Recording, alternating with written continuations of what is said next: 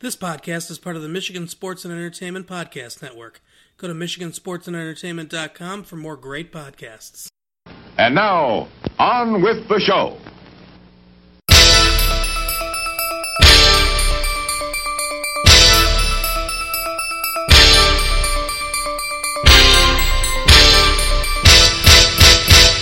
Hey everyone, welcome to We're Watching Here! We're Watching Here! Love that!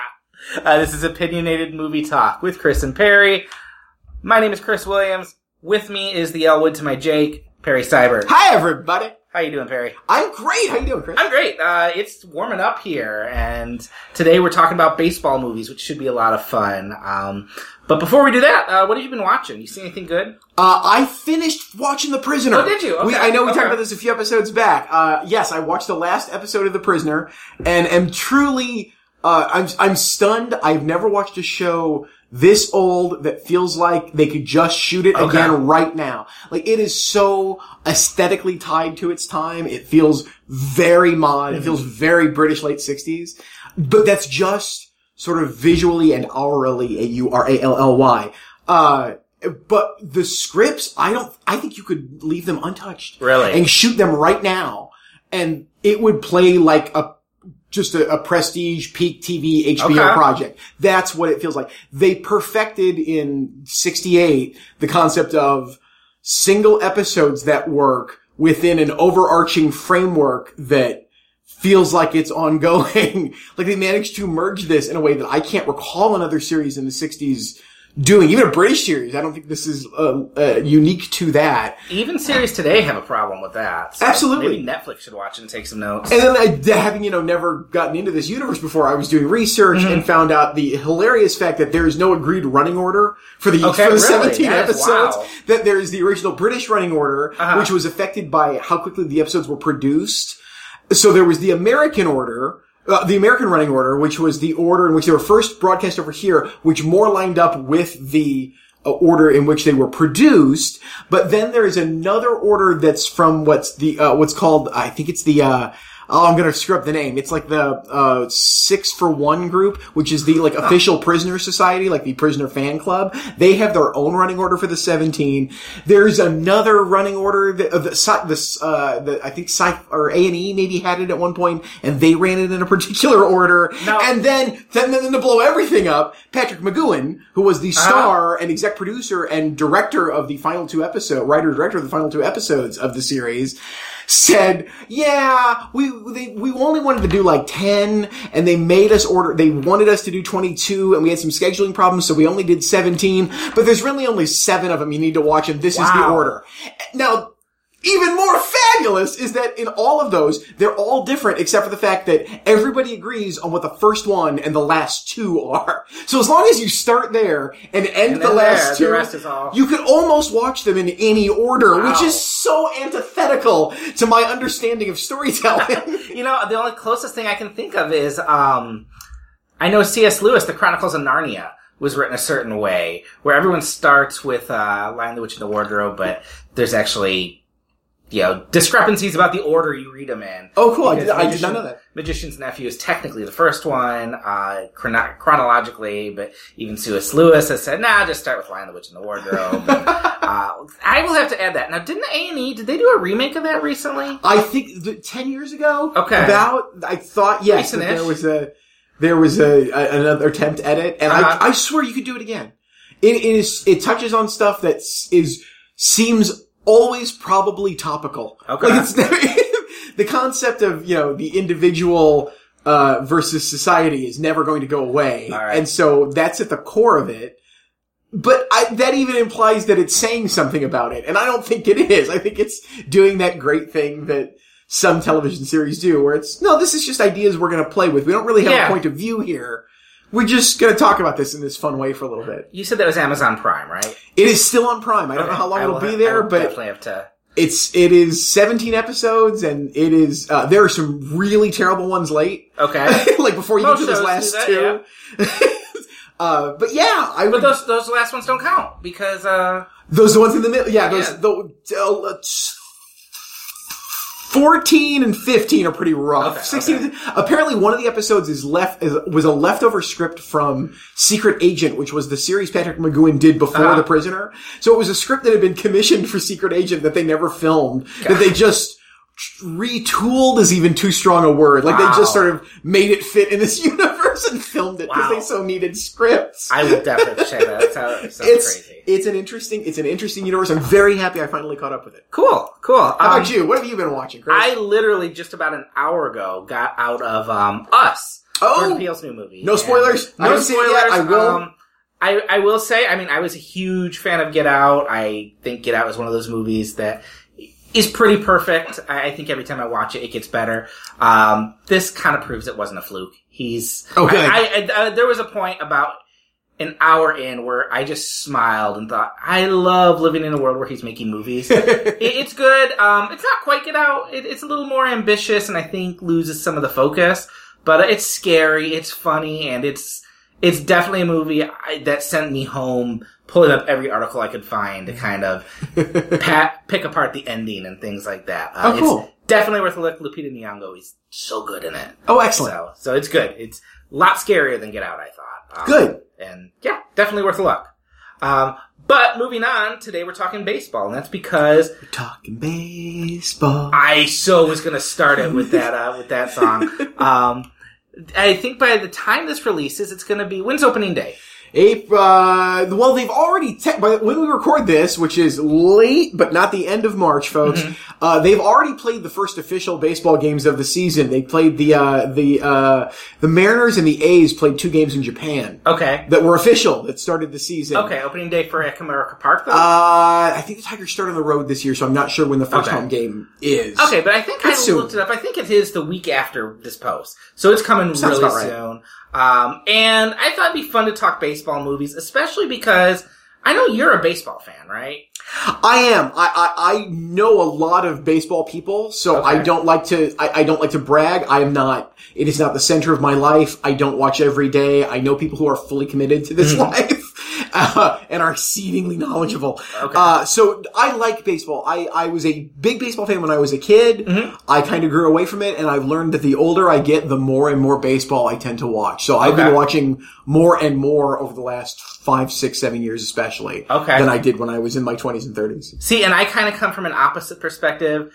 I played a little bit of Little League growing up. Okay. And I love going to a ball game. Like, I love the trappings of the park and everything. No better live sport. But unless we're in the World Series, I don't really watch. And it's the same with any sport. I am such a fair weather fan. Like, unless everyone around me is suddenly excited and I feel left out, I don't really watch sports just because I don't think I have the patience to keep up over a season or even a game. I get really fidgety. I reach for my phone. But I love the nostalgia of baseball. I love all the iconography of it.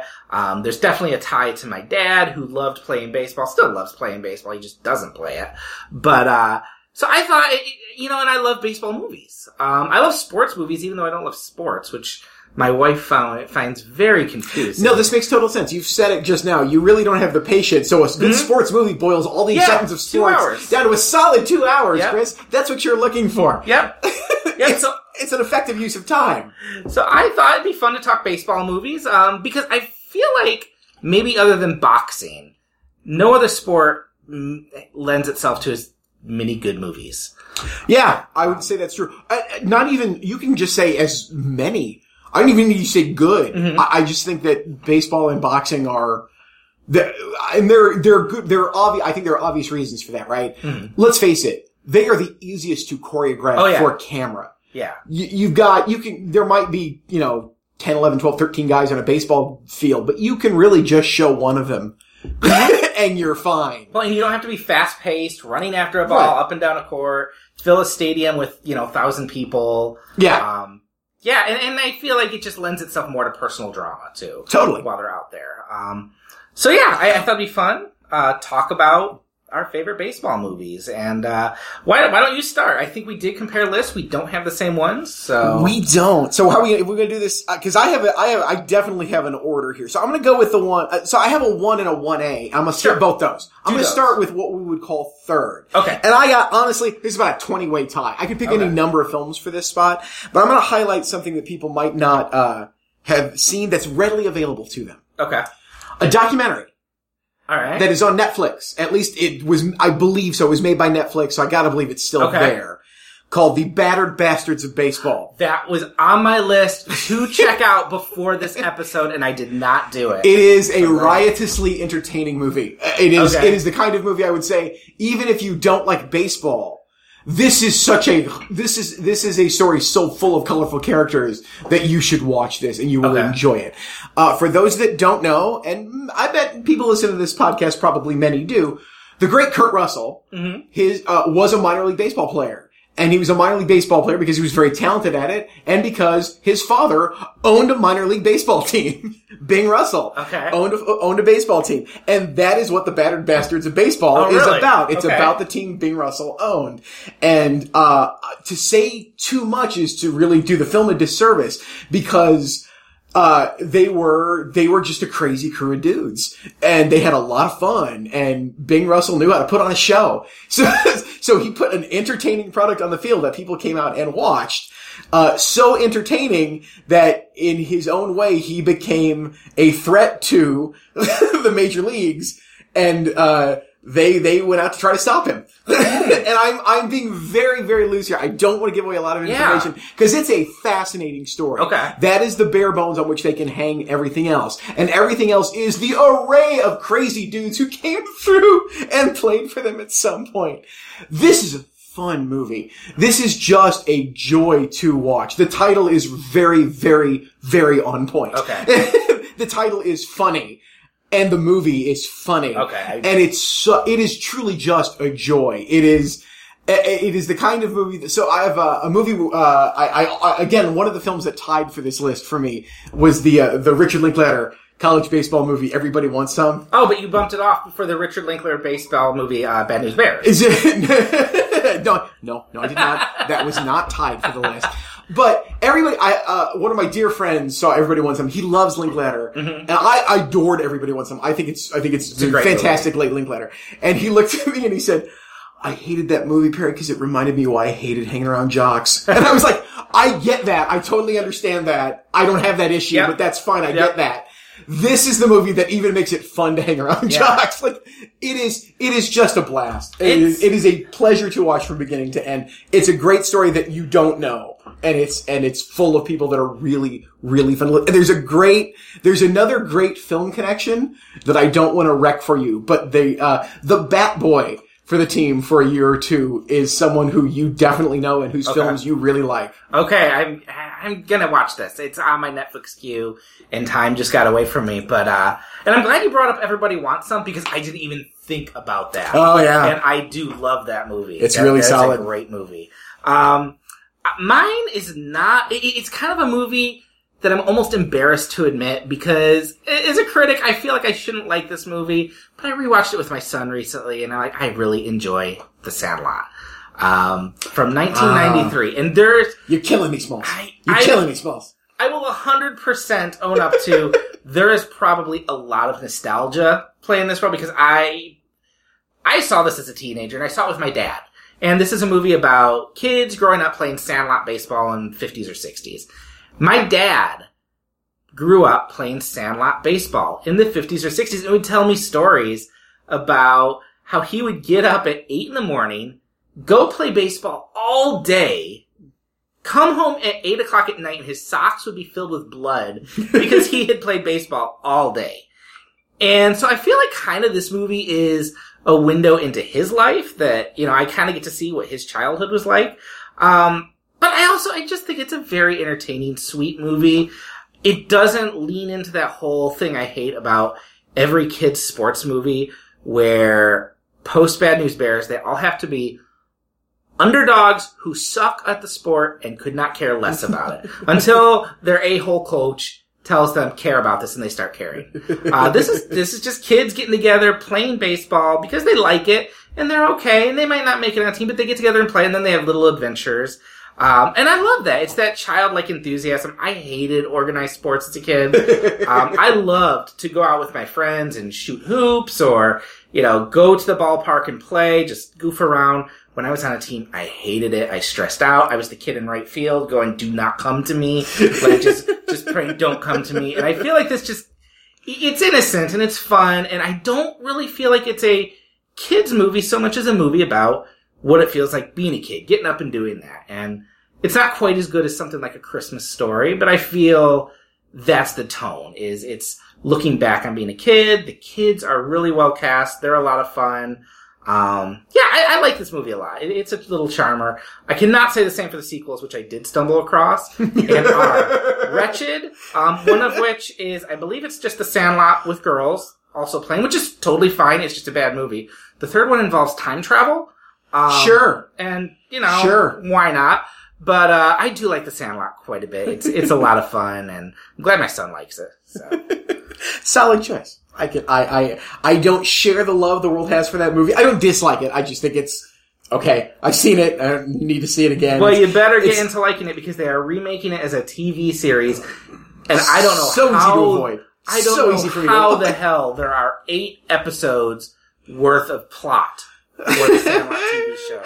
Each kid gets an episode. Come on, this is easy. Gosh, that's the Arrested Development. Lost style. Well, no, I'm thinking there's an ongoing storyline, and then each episode we're going to see the home life for these kids. I would do that. That would be interesting. I would see that movie. That's not going to be The Sandlot, but I would like to see that series. But you mentioned the home life. I did forget too. Dennis Leary plays the kid's stepfather in that. And if you ever want to convey that having a stepdad is terrifying, just have him be played by Dennis Leary, who actually is playing very nice in the role, but still, he's terrifying. This is a total tangent, but since we're in this universe of sports movies, I feel the need to talk about this. The movie, Draft Day. The football movie with Kevin Costner, where, you mentioned this, you mentioned Dennis Leary. Dennis Leary plays the football coach in that movie. Yes, he does. He is thoroughly believable as a professional football coach. I just need to point this out, that he is really good in that movie, especially up against, Jennifer Garner, who is, Jennifer Garner for me.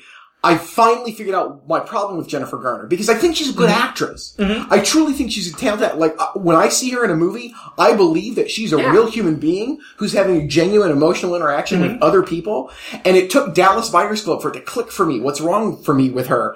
I don't believe anything else about her. Like in that movie, I totally believe she's the most empathetic person, that she is having intense conversations with this guy and really trying to help him. And I don't believe for a second that she's a doctor. No. No.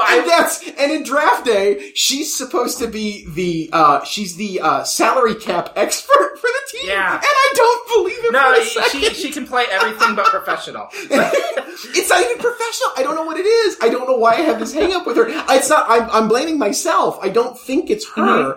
But I find that to be, I don't know whether Alias just ruined her and she realized how to do just the bare minimum to be believable as something and then chalked it away or what. But I'm done. That's why my favorite role of her is still in Juno. She's outstanding in Juno. But that's because she's just got to be an emotional, reactive being, and she's great at it. Yeah. I also really like her in. Have you seen The Invention of Lying?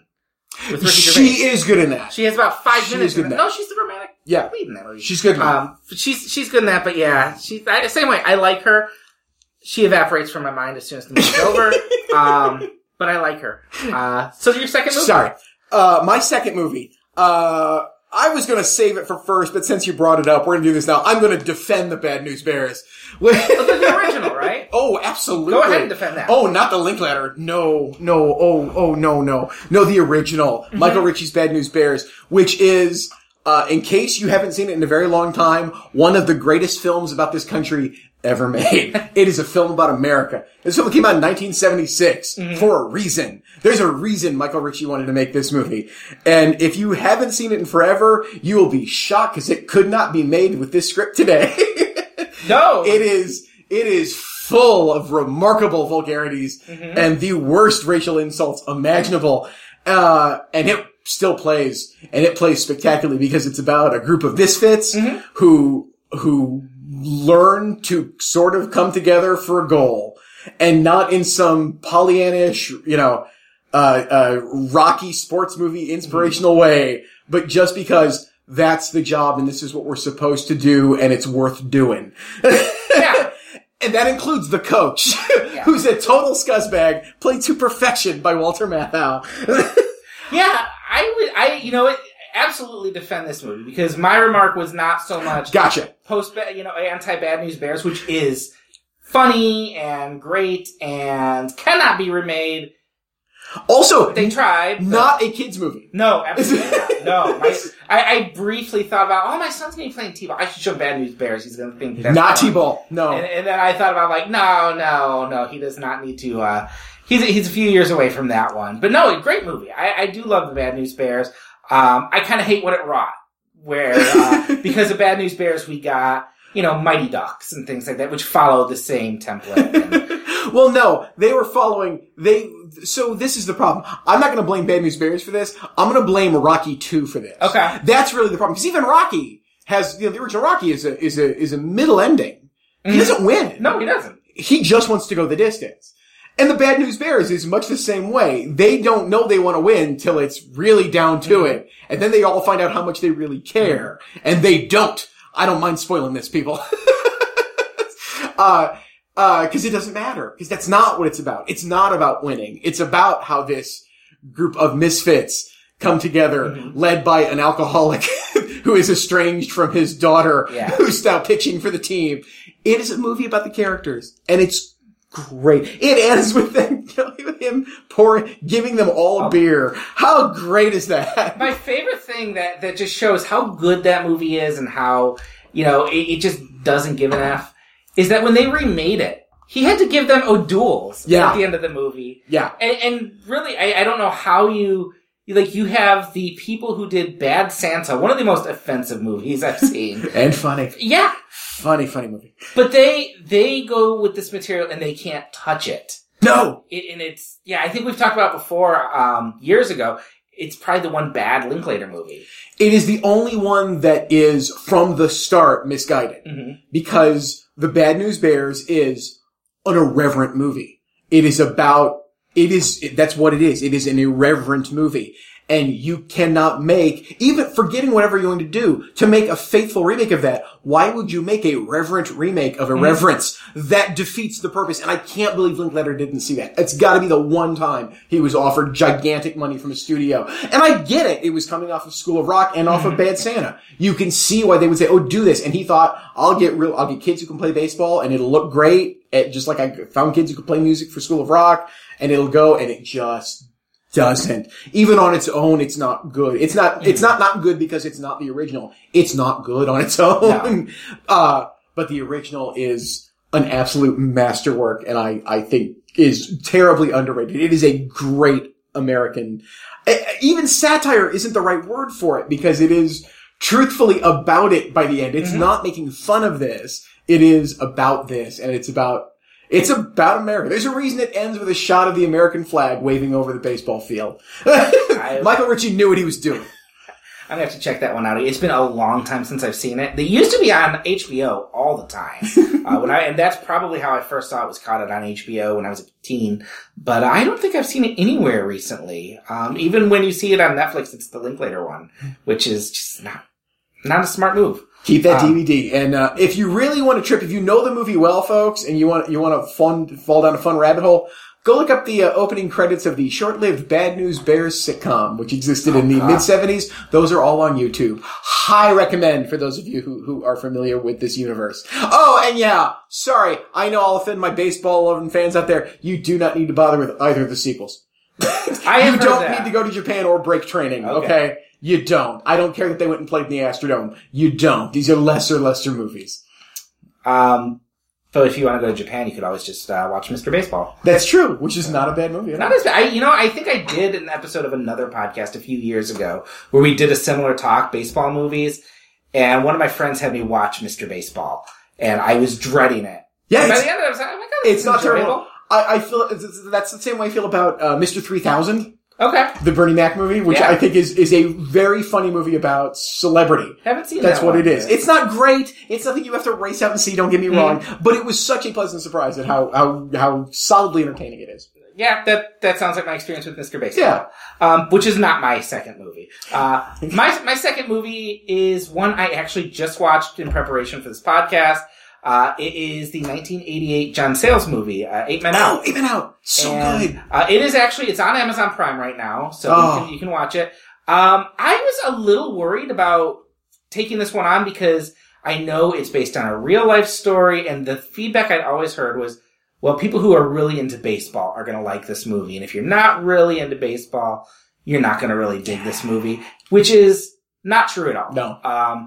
This is a movie about the 1919 Chicago White Sox scandal. Known as the Black Sox. Yes. And when they threw the World Series. Supposedly. Well, according to the movie. But, fair. But the movie takes a stand, yes. It's filled with, I mean, the cast in this is just unbelievable. Oh, yeah. I mean, you got young John Cusack, young Charlie Sheen, young but not really always looking young Michael Rooker, David Strathairn, John Mahoney, D.B. Sweeney. Yeah. And it's just... Michael Learned. it really just keeps going. Christopher Lloyd. Yeah. I mean, it just keeps going. There's a wonderful cast, but what I loved is it's this movie that could easily have been a very cynical movie about just how horrible people are and look how greedy baseball players are. Yeah. And it walks this tightrope of being a very earnest movie that in some places just feels very old-fashioned. And yet you see how these young men are kind of torn between this childlike love for the game and this innocence, but then there's this grown-up need, hey, we should make money from this and we should be able to pay our bills, so they're going to respond to these gamblers who no one has their best interests at heart. No. And just how that all culminates in something very sad. But it's often a very funny movie. David Strathairn he's one of my favorite guys whenever he shows up in anything. And I love him in this as the pitcher who's kind of the most conflicted. I think Cusack's really great in it. Yes. John Mahoney, I think we're going to have an episode coming out where I'm probably going to be talking about John Mahoney more, but he is just someone I love whenever he showed up in anything. Yes. I just love even the tone of it. It's a PG movie. There's a lot of, oh golly, and gee whiz dialogue, which I kind of love because it balances that innocence with kind of the darkness of what's really happening. It lends the movie an earnestness without ever feeling bitter or mean-spirited. And I think it works. I think it's fascinating. I know Ebert, I looked up his review of it. He did not like it. No. And the things he didn't like about it, that it was kind of all over the map, it had too many subplots, it was too elliptical in the dialogue. Those are things I liked about it. Yes. It's a very well done movie. It immerses you in this world. It doesn't over-explain things. I loved it. I really liked it. This was the first John Sayles film I saw in a theater. Okay. This came out when I was on it was during the summer. I was with my parents and my brother. We were in Toronto for a week. And I saw it playing in an ad in the paper. And I was like, let's go see this. Cause I knew it was not going to come anywhere near Caro, Michigan. Yeah. I wasn't even sure that was going to make Saginaw. So I was like, I don't know. I'd like to go see this. And so seeing it in the Canadian theater near the later days of summer, there were not too many people in the theater regardless. But it's a film I have very fond memories of, and think it's a great movie. I haven't seen it probably in 10 years, but it's one I think very fondly of. I had it on my list of those 20 films that could have tied for the third spot. So I'm really happy that you bring it up. Yeah, I really liked it. I also want to bring up the cinematography in it is gorgeous. It's just got this kind of sepia tone to it that I love it. I love like old 1920s baseball movies. That's just pure Americana to me. And it's great. I like the film because I believe, if I remember the order correctly, it's the film Sayles made after Matewan, which was sort of his artistic sort of breakthrough. And those two films taken together are a fabulous double feature that shows you everything Sayles can do and how important history is. And I don't mean that in a sense of how important American history and him teaching you something is. What I mean is, for all of his movies and throughout, I can't think of an example that isn't, his films are all about, he's a novelist at heart. He is there is a full world that these characters have inhabited, and they have a past that affects what they are doing, and you learn all about them, which leads us to Lone Star a few years after this, which is, for my money, his absolute masterwork and a film worthy of a Pulitzer Prize. If only they gave those for screenwriting, and they should, Pulitzer Committee. No, movies aren't written, you know that. That one is. Some of them are. Some of them are. What do you got for number 3? My favorite baseball movie ever, okay, tied with the Bad News Bears, maybe just a hair ahead of it, is another film that I think should have won a Pulitzer Prize for screenwriting, and that is Ron Shelton's Bull Durham. Okay. If the Bad News Bears is about America, Bull Durham is about life. That film is about life and how it should be lived. It is the funniest, sexiest, smartest, truest, most poetic, most earthy explanation of how people think they should live their life. And to put it within the framework of baseball, of making baseball your life. Mm-hmm. That doesn't mean playing baseball. That doesn't necessarily mean being an announcer in baseball. That might mean being the clown on the team. And I don't mean the guy who plays him is funny. I mean the clown on the team. It might just make you someone who wants to follow every second of your favorite team and know all of the players and know everything you need to know about them and understand and respect the history of the game. And on top of that, have I mentioned, Chris? It's funny. It's such a funny movie. Still to this day, I have seen this film. This is probably one of the 10 films I've seen the most in my life. Really? Okay. I'm willing to bet. There was a period where I watched it regularly throughout high school. It came out in 88, I want to say. I think you're right. So I'm right. I mean, I was 15. I got it. I saw it and loved it. I watched the heck out of my Duke VHS copy of it. I had it on Laserdisc. I have it on DVD. I have both the original DVD release and the Criterion. Wow. I really love this movie. And it never fails to utterly amaze me again each and every time I see it. It was fun. A few years ago, a decade ago or so, I read Jim Bouton's book, Ball 4, which was often considered one of the great nonfiction baseball books ever written. Bouton didn't care. He was writing the truth. And I was stunned how much Ron Shelton ripped that book off for Bull Durham. All kinds of things that are in that book are directly in that movie, which just goes to tell me that I was right all along. This is how it really is. Okay. Granted, overlaid with a wonderful literate poetry to it and comedy. But it's just a film about life. And it contains arguably the single funniest scene I've ever seen in any movie just on the page. You will finally find out what they're talking about when there's a conference on the mound. When you see all the players gather together from the infield and talk to the pitcher, haven't you always wondered what they're talking about? Bull Durham will tell you exactly what they're talking about. Okay. Bull Durham, I saw years ago, and I think I was too young for it to click. Okay. And it's been on my list of movies to revisit, and I wanted to do it for this podcast. And it's on Amazon Prime, so I have no excuse. Do it. That I had to watch Batman for a column I was watching. You made the wrong choice. You know what? It was either way. I was getting Robert Wool. But I do remember that opening monologue by Susan Sarandon, the Church of Baseball. I do like that a lot. So it's due for a revisit for me because I feel like it's something if I revisit it again with adult eyes, it's going to click a little more. It's a stunningly comfortable. It's the best. Scanning through my head to make sure I'm going to be right about this. It is both the best performance of Kevin Costner's career and the best film he's ever been in. Okay. By far. And if you have the original DVD, it contains one of the creepiest moments in any commentary track you'll ever hear, in which Kevin Costner and Tim Robbins are talking through the movie together. Mm-hmm. They're in the same place. It's not like they edited the two of them together. And there's a moment, and I'm not going to quote it exactly right because I haven't revisited it, although I probably should if I'm going to tell this story.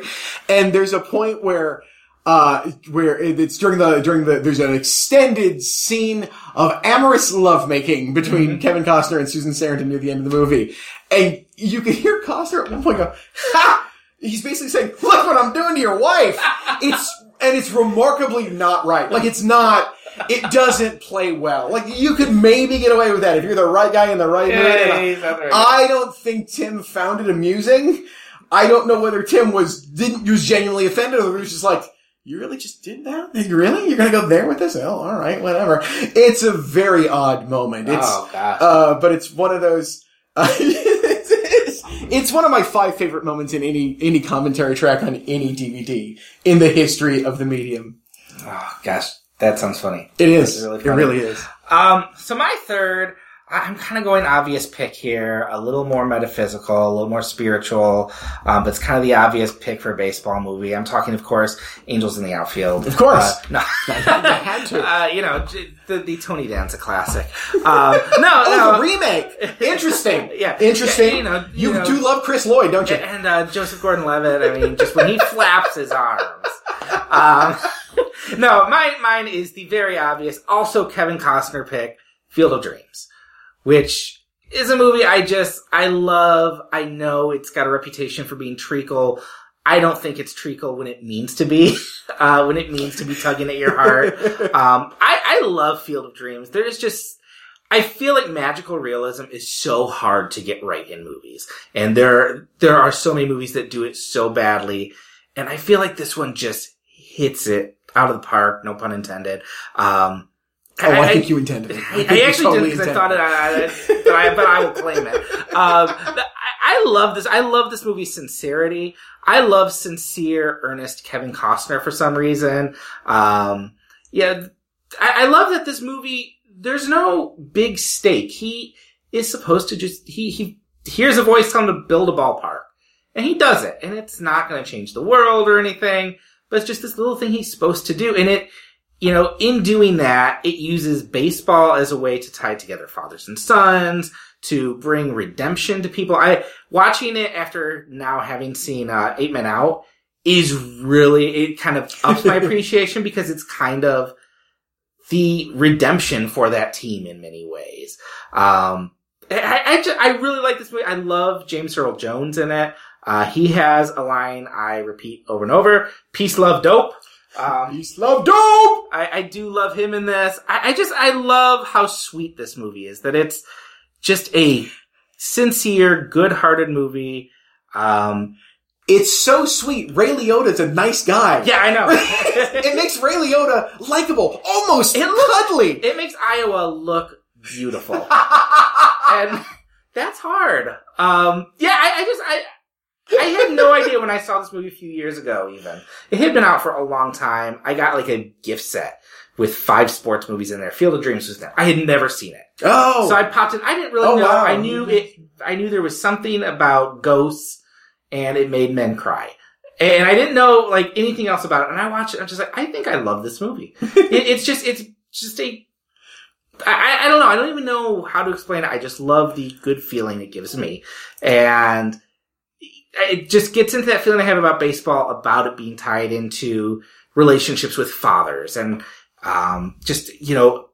it's such an American thing. And yeah, it's really hard for me to talk about because I feel like every ding people might have about it is right. That it is manipulative and it is kind of, it is going for the heartstrings. But that just works on me. It plays. It's a film I've always liked. I have no ill will towards Field of Dreams at all. I think it's a very well done movie. Because it, like you said, it gets the tone right from the start. That is the tone of the movie. It is not like, it doesn't surprise you with how emotional it is. It's telling you up top, this is a fairy tale. Yeah. And that's exactly the world we're living in. And they don't over-explain it. Today you would have today, Ray Kinsella would be building this field because it was his destiny or somehow, or he was always fated to be a great ball player. And no, it's just, he does it. And they doesn't need to explain it more than that. And yeah, just a really sweet movie. So that was my pick. It just edged out A League of Their Own, which is another one I really like. A League of Their Own is fine. A League of Their Own is very entertaining. I haven't seen it in long enough to know how much I like it because of baseball and how much I like it just because I like Tom Hanks a lot. A League of Their Own has a 2-word problem that is just consistent for me, and that is Lori Petty. Yes, yeah, I would say that. She's a genuinely terrible actress. Mm-hmm. And she's not good here. No. And she really drags down the movie.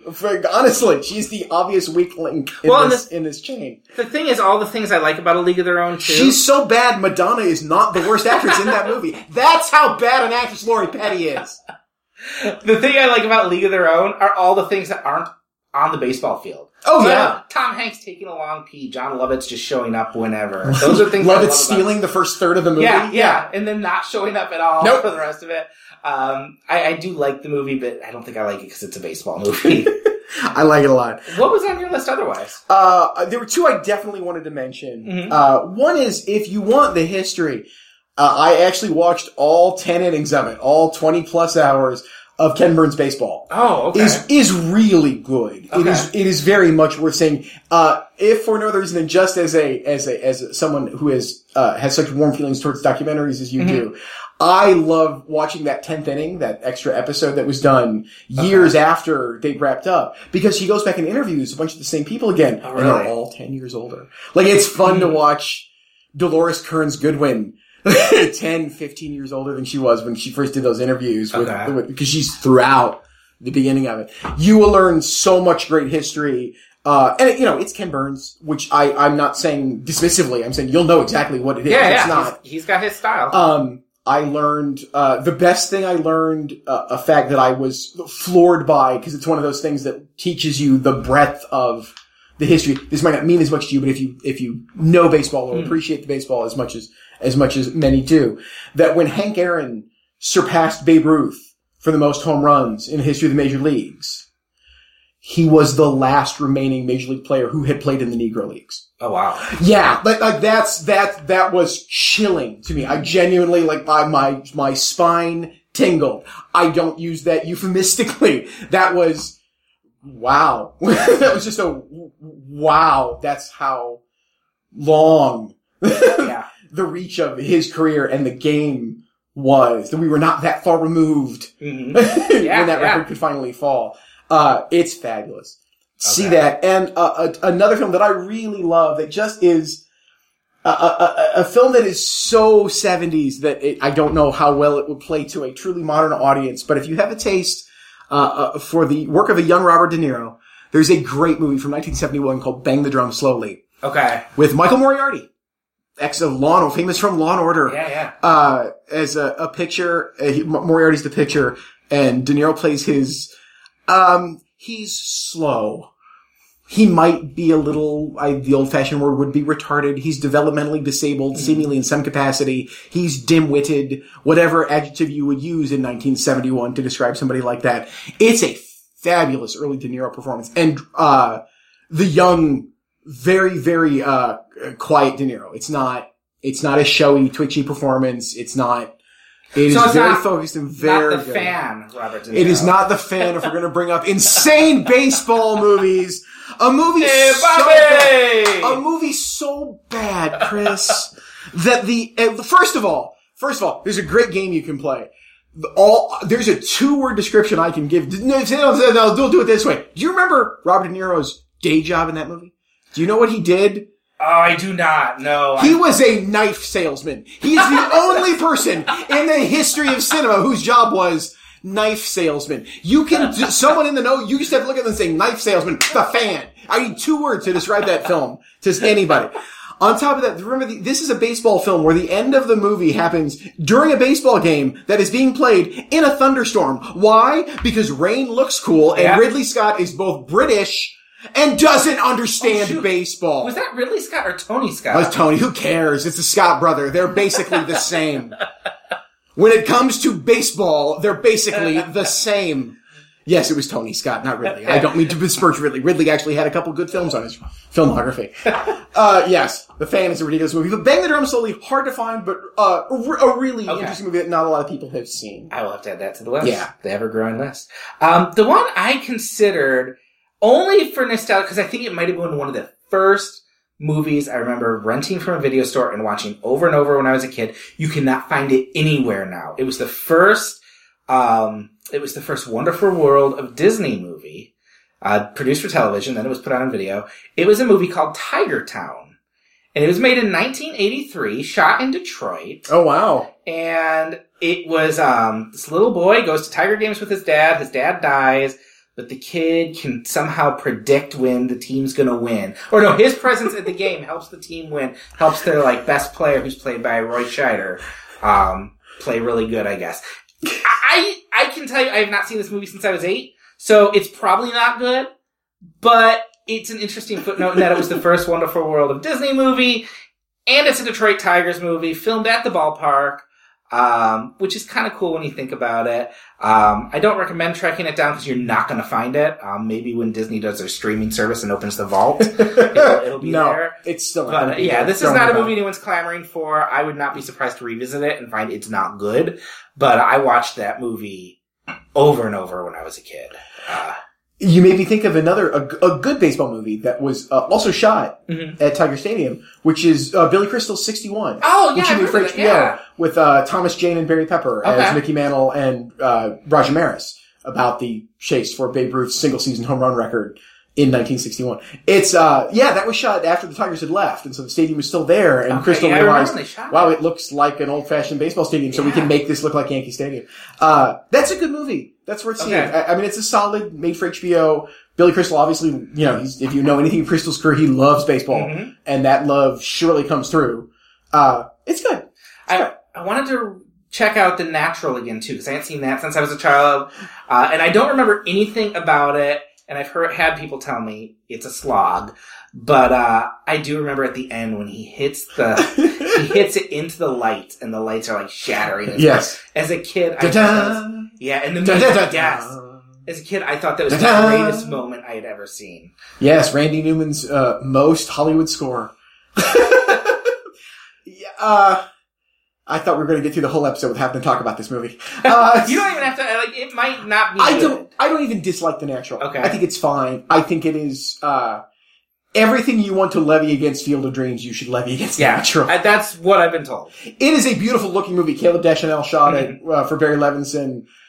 It is not the book. The book is a much better experience. The book is much truer to what is the intention of the entire story. I don't mean true to real life. I just mean, this is not, the story that the movie tells is not the book's story. Okay. And I mean by changing just a couple of things, they really alter, making a lot of the things that is faithful from the book pointless. It's one of those adaptations you're like, oh, you've really not made this book. Okay. And you've made something much less interesting than the book. That said, it's a watchable movie. It's not terrible by any means, but it is, if you were in a kind mood, you would call it stately, Chris. Okay. It's deliberate. It's not even that. Okay. It's stately. It's slow in a good way. Okay. It's not even deliberate because it's way too obvious what it's doing. It's not asking you to really think about anything. It's just not, it's a patient movie, Chris. Okay. And then the last thing I'll give a plug to, it's not a movie, but I'm going to cheat and throw it in there because it's maybe one of my favorite things put to TV about baseball. Homer at the Bat. The Simpsons Homer at the Bat. Just love that. But that kind of brings it to the end. All I'm going to say is that, again, I hate using the superlative, but I'm pretty sure it's true. One of the 5 times I have laughed hardest at anything on any television show when I first saw it, when it originally aired, was Mr. Burns' Bunting. I will laugh until I cry if I see that. It is so perfectly done. Doesn't he fall over? He goes through a huge oh god, we actually gonna do it? No, I'm not gonna go find the clip. It's a visual gag. It doesn't work on a podcast, but it is so brilliantly done. Simpsons World has it. Check it out. Yes, check it out. So that brings us to the end. Perry, where can people find you? You can find me at Perry Loves Film on Twitter. You can find me on Facebook. You can hear me right here with Chris Williams. You can find me every Friday morning. You can hear me at 8:35-ish, 40-ish on WLBY in Ann Arbor on the Lucy and Lance show talking about movies. You could probably find me in the third row at your closest multiplex. That's where you're going to find me, Chris. How about you? You're going to find me at Mere Christianity, but you can also follow us at WatchingCast on Twitter. Follow us on Facebook as well. Everything's in the show notes. If you like what you're hearing and you want to help us out, we have a Patreon. I'm going to link to that as well. And yeah, listen to us every other week. And you can find my writing twice a week at Michigan Sports and Entertainment. So we will be back really soon with a bonus episode and a regular episode in 2 weeks. So until then, we'll see ya. Bye!